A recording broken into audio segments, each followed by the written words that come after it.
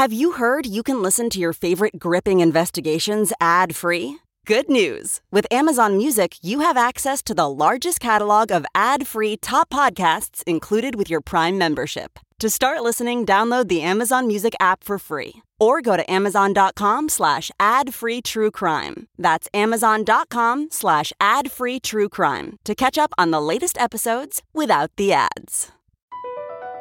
Across America, BP supports more than 275,000 jobs to keep energy flowing.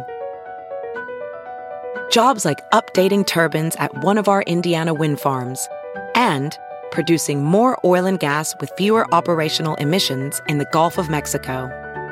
It's and, not or. See what doing both means for energy nationwide at bp.com/investing in America. Now, when I read the princess's hand on her own stationery, saying that she prophesied her own death, she prophesied how she would die, she wasn't paranoid. She was an intelligent young woman who is informed. So what does that mean? Does that mean she was mad? Or does it mean that she knew she was going to die? I don't know. I just think it's rather odd that she was here one minute and gone the next. Hello and welcome to episode 4 of Fatal Voyage, Diana, Case Solved. I'm your host, former homicide cop Colin McLaren. Last time we learned how the Princess of Wales spent the last few years of her life making some very powerful and influential enemies. I think for the Queen it was the last straw. That was the last straw. She just thought, this has got to end. I can't deal with this anymore. None of us can. Not only among the royal family, but also in the shadowy world of international arms trade. What I'm trying to say is they've got their own ways of dealing with things. And don't forget, the big pharma and the oil companies, they are a law unto themselves. And they're not answerable to governments or people or anybody.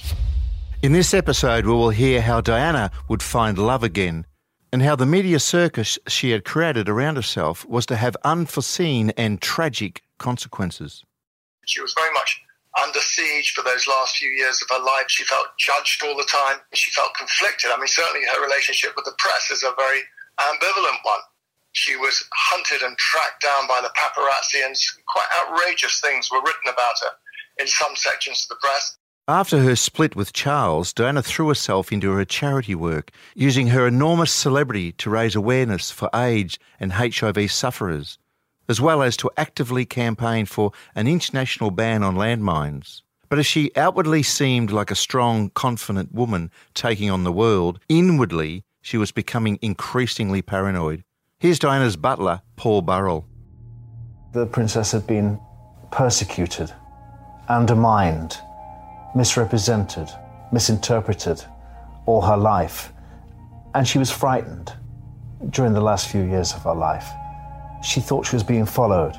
She thought all her phone calls were being tapped. We pulled up the floorboards looking for listening devices. We even had someone from MI5 come in and unplug all the electric appliances and to look inside them to see if there was any possibility of tapping the princess. She was told that beams could be sent from satellites in outer space and reflected from mirrors on the inside of the palace and listened to conversations. So we took down every mirror. She wrote letters to me as well to say, I think I'm going to be bumped off on this, that and the other. And I said yes. I mean, it did become quite a standing joke at one point. And in what seems horribly eerie, with the benefit of hindsight, she was most paranoid about her car. Once she said to me that she knew that she was being listened to in her car. She had a Mercedes, a navy blue Mercedes car, and she found a microphone in the sun visor. She said to me, I could be killed in a car accident. I said, do we not every Friday night see an accident somewhere on the M4?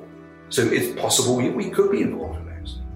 She said, actually, it sounds ridiculous now, as we were sitting there in the comfort of her sitting room in Kensington Palace. She said, but I really did believe, genuinely believe, that someone was going to tamper with my car. She said, I really believed that. She said, I think I was too much of a problem. They wanted to get rid of me. So intense was Diana's fear, she even had members of her staff check her vehicle for signs of sabotage. She said to me, get underneath and see if you can see anything. Is there a pipe cut where the brake fluid goes in? I said, to Your Royal Highness, I'm not an engineer, I don't know these things. Well, have a look. Is there anything unusual underneath the car? So I'd scramble underneath the car in my uniform or my suit and try and find something which looked out of place. Of course, I never did. But she was convinced that the system was out to get her. I think it's perfectly normal if you feel that the whole world is against you or the establishment, that you think, well, wouldn't it be easier to just have me out of the way? And I think a rather simplistic idea of how to get you out of the way would be a car crash. But of course, people are never, very, very seldom killed in car crashes, so I understand, if you want to assassinate them, because you can't be sure it's going to work. Feeling that she was surrounded by enemies and unable to trust anyone but her closest members of staff, Diana increasingly turned to psychics and spiritual healers for company. But was it really that strange? She wasn't the first famous and powerful woman to dabble in mystics. After all, Nancy Reagan and Jackie Kennedy were known to have consulted psychics about their daily lives. And of course, when you're that much of an icon, life is lonely, because often when you come home, there's nobody there. Of course, she relied on psychics and healers and helpers because they were there to listen to her. Among them was Sally Morgan, also known as Psychic Sally. Now, I'm a medium, so I was very well known then. I was like London's best kept secret, and she wanted to know that her dad was okay. Her dad had passed away. I came into her life when she was really making decisions for her own happiness, and she had made a decision that she's the only one that could make herself happy. She wasn't going to rely on anyone else. I think she felt she had a lot of reasons to worry about an early death. She felt that. There were times when she would ring me 3 or 4 times a day, and then there were times when she'd ring me once a day, normally in the morning. Another of Diana's new confidants was spiritual healer Simone Simmonds. We met at the end of 1993. By 95, we were firm friends. 96, we literally, how would I put it? We saw each other at least 5 times a week. Wherever Diana was in the world, she would phone me. She wanted me to heal all sorts of famous people and put me on the phone to them. I started off as a healer, and we ended up as best friends. Diana's reliance on Simone became borderline obsessive, with the two spending hours on the phone together daily. And when Simone wasn't available, Diana would leave numerous messages on her answering machine. Here, heard for the first time in over 20 years, Simone has shared some of those messages with us. If they are a poignant and slightly unsettling reminder of Diana's voice from beyond the grave, they also give an insight into a need for what friends she could find and for them to be permanently available. Hello, it's Diana. I'm on my way to tennis for 1 hour. Got so much to tell you, but I think you might have gone ghost hopping in that house. But anyway, I'll have this thing switched back at 1. Whatever. I'll catch you later. Lots of love, Simone. Bye. That was in the summer of 1995. Some 18 months later, another message shows Diana still feels the need to check in with Simone hourly, no matter what else she was doing. Simone, it's Diana. I'm in a meeting. It's 3 o'clock now. I'm in a meeting for another hour. All went very, very well at lunch, and I'll tell you when I've finished my meeting here. Anyway, lots of love. Bye. However, the psychics did nothing to allay Diana's fears that some shadowy conspiracy was going to sabotage her car. And that paranoia reached its zenith in an extraordinary letter she wrote to her butler, Paul Burrell. She sat at her desk often late at night and wrote me notes. And this letter goes on for 10 pages. And part of it reads, "This is the most difficult part of my life. I fear that Charles is going to organise an accident in my car. I'm going to die of head injuries and be killed in order that he can marry Camilla." Mr. Burrell still has that letter, and as it later turned out, it was not the only time she expressed her fear in writing. Princess Diana herself believed strongly that she was going to be murdered, and she predicted how she would be murdered. She said that she would be murdered in a car crash orchestrated to look like an accident, and she very firmly blamed her husband for being behind that plot. The British police hung on to that note. It's known as the Michigan note because she gave it to her solicitor at the time that she was most worried about what she saw were plots against her. We will see in future episodes just what became of the Mishcon letter. Things were not all bleak for the princess at this time. In 1996, Diana had fallen in love again with a Muslim heart surgeon called Hasnat Khan.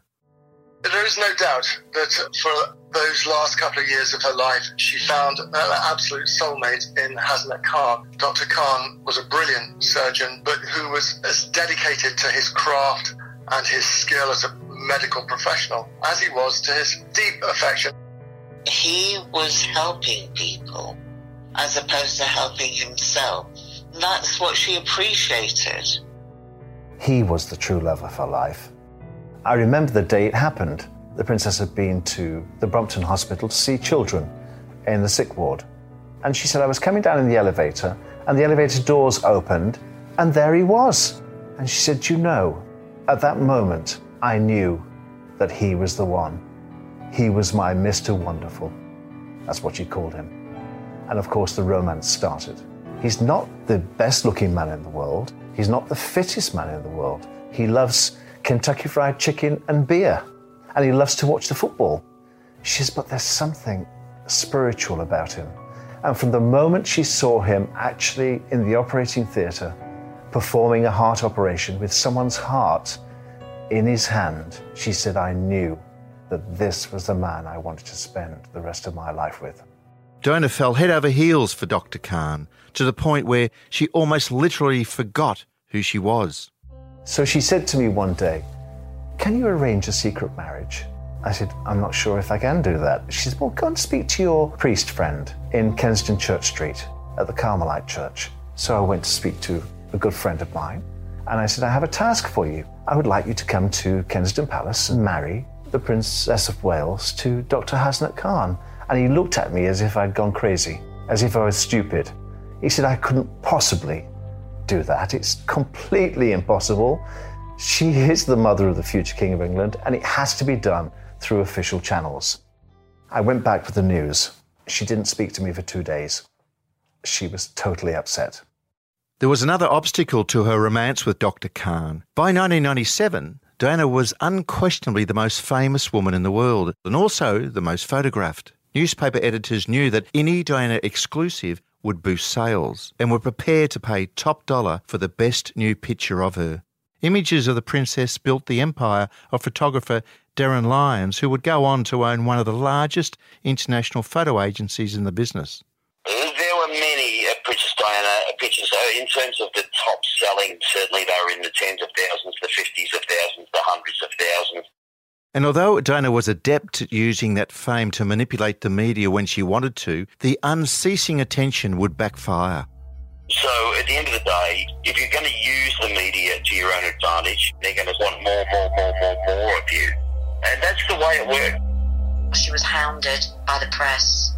I mean, oh boy, it was like you can't even imagine. And he didn't want any of that. I mean, at the end of the day, he was a surgeon. He worked, he did incredible operations for people. That was his life. He above all knew how tough it would be for him to have any kind of future relationship with the Princess of Wales. It would be virtually impossible. They considered living in other parts of the country, in other parts of the world, but Khan himself was realistic about it. He said that his life would be intolerable. He said, if I marry you, I'm just going to become Mr. Diana, and my world will disappear, and everything I fought for and all the people that depend on me will miss me, because I'll just have to be standing beside you. He wouldn't be able to carry on being a doctor, which was his dream since he'd been a child. and he would just become a sort of adjunct of Diana's huge global fame, and he said he couldn't cope with that. So on one night on Wandsworth Common, they had a huge argument, and the princess came home and said, "That's it, I've done it, I've had enough of him, I'm not going to see him again." So she thought that Hasnett would change his mind and give up and come into her way of thinking. After all, she was a world icon by now, and if he truly loved her, he would give up his world to be beside her. That's what she really felt. Heartbroken once again, Diana decided she needed a holiday. Enter Egyptian billionaire Mohammed Al Fayed. Diana had nowhere to take her children, so where should she take them? Luckily, Mohammed Al Fayed had bought a yacht called the Jonicle, and he'd offered it to Diana as a playground for the princess. People liked the Al Fayeds because Mohammed Al Fayed and his family were really useful for Diana because they had houses to stay in, yachts to go on holiday on, drivers and cars and planes, and she needed that. So the princess went with the two boys to Saint-Tropez and had a wonderful 2 weeks, during which time she met Dodi Al Fayed, Mohammed Al Fayed's heir. Dodi Al Fayed was already engaged to an American actress, and they exchanged pleasantries. But Dodi asked Diana if she would like to come back after the boys had returned to London. The Saint-Tropez villa of Diana's friend Mohammed Al Fayed. In full view of waiting press and TV cameras, the princess went to the beach beside it today. She seemed unconcerned this time by all the attention. The last time Diana was entirely happy being pictured in public, her 36th birthday and a fundraising event at a London gallery. Her French trips made her much less happy. Seeking out British journalists on a boat they'd hired, she was widely reported as telling them, "You are going to get a big surprise with the next thing I do."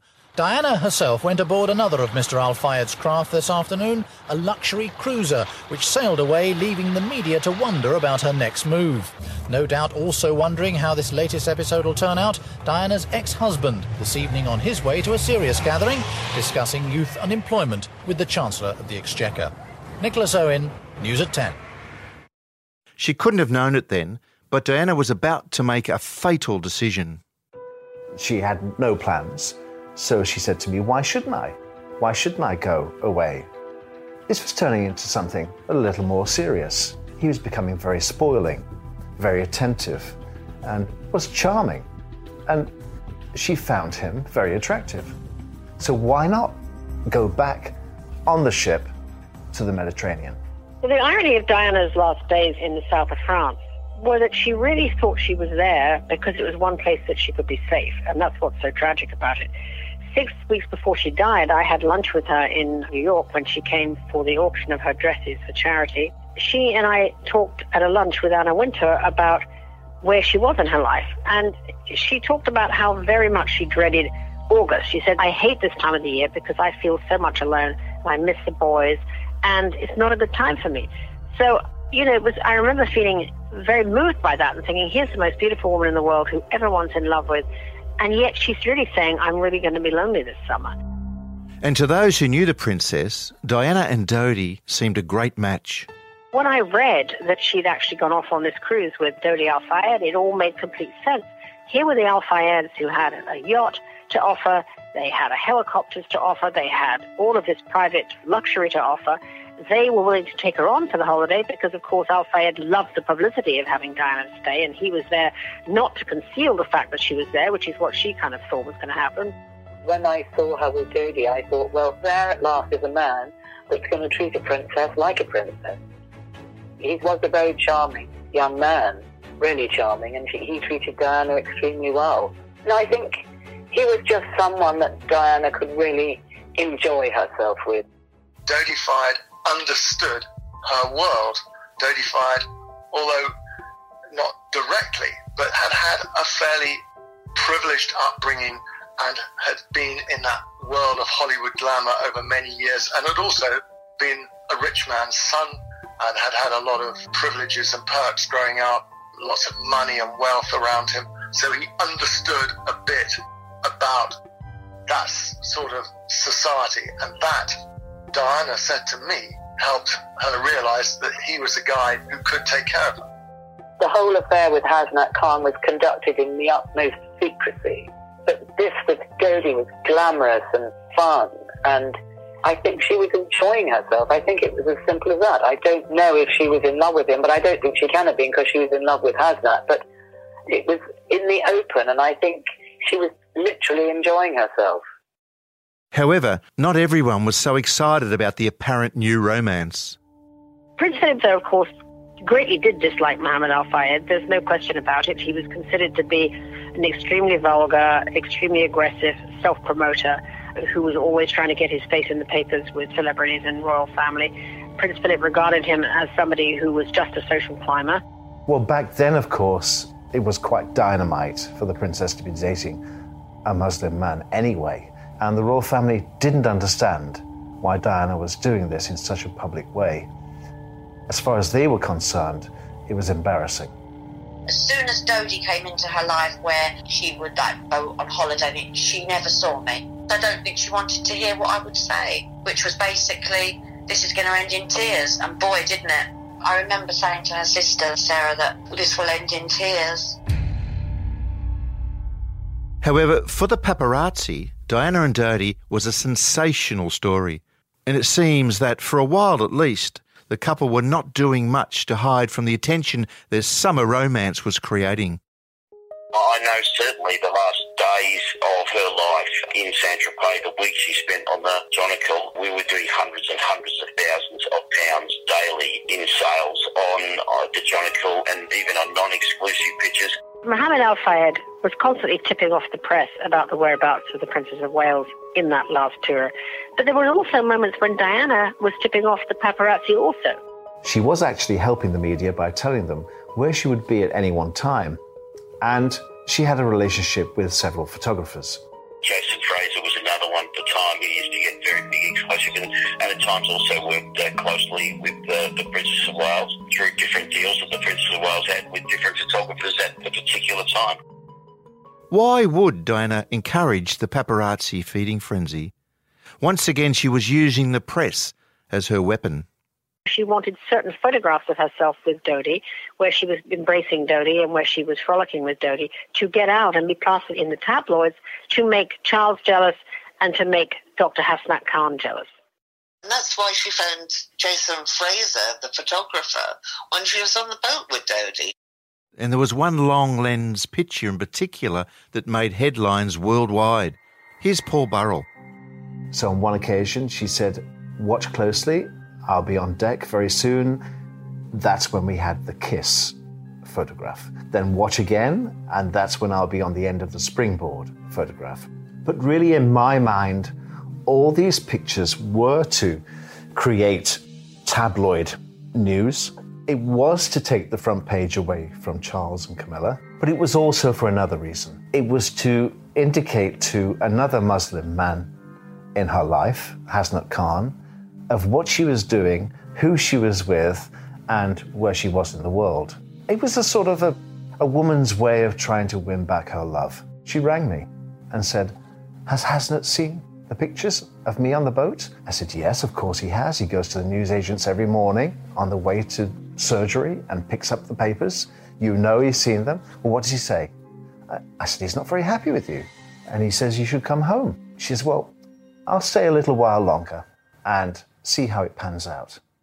This was a kind of terrible, toxic mix of motivations that was going around in Diana's head at that time, leading her to do all kinds of reckless things that she shouldn't, namely go back into Paris with Dodi, drive through the streets with him. The press knew that she was there, go into the Ritz Hotel. I mean, these are very public places with tons of press around, and it was a madness to be in these kind of venues in the height of summer with Dodi Al Fayed.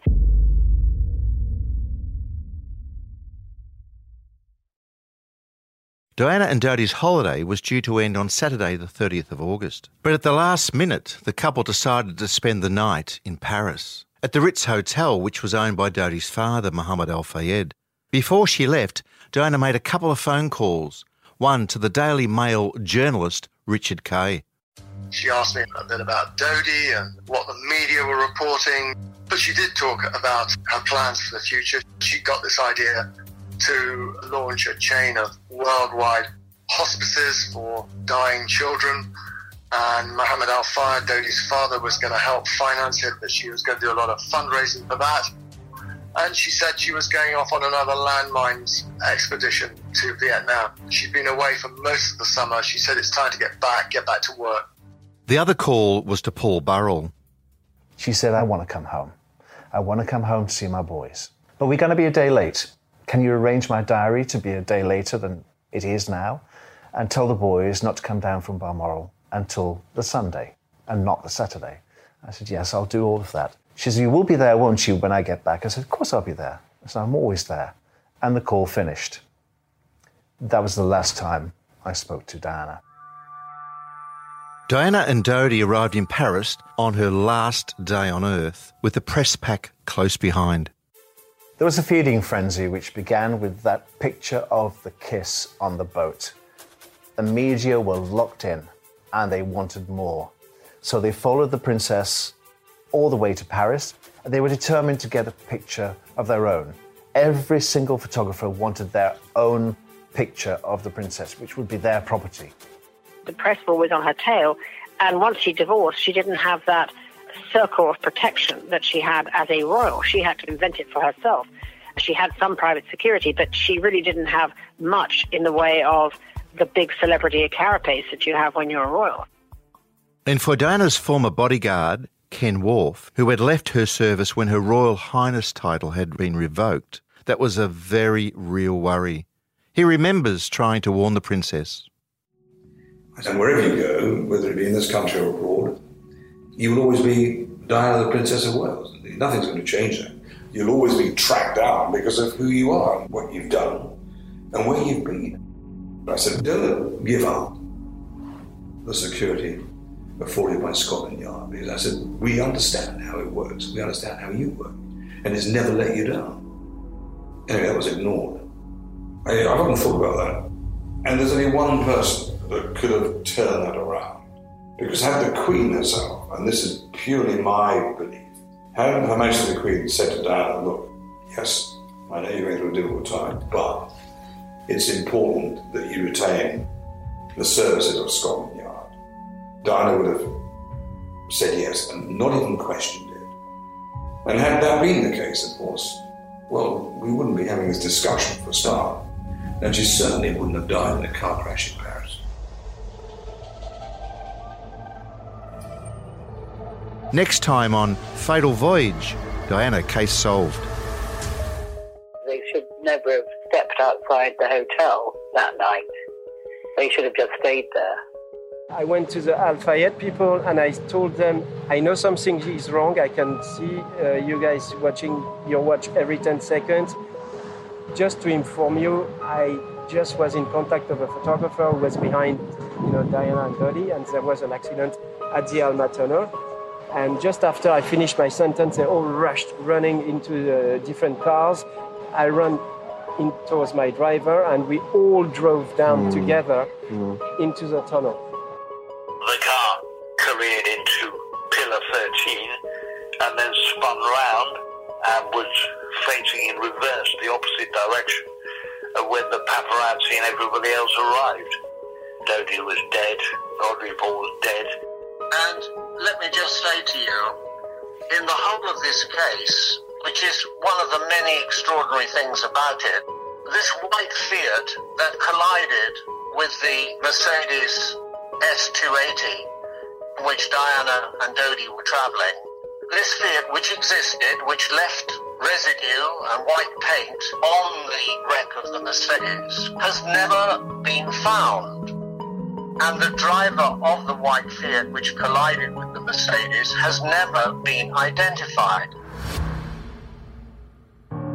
Fatal Voyage, Diana, Case Solved is hosted by me, Colin McLaren, executive produced by Dylan Howard, and is production of Broad and Water Studios and Endeavour Audio. Executive producers also include Tom Freestone, James Robertson and Andy Tillett. The series is produced by Billy Spear and written by Dominic Utton. Reporting by Aaron Tinney and Doug Montero, with additional research by me, Colin McLaren. The series is mixed and engineered by Sean Kravitz and Sam Adder. There is so much more to this story, and you don't want to miss anything, I can assure you. Make sure you subscribe to Fatal Voyage, Diana, Case Solved, wherever you get podcasts.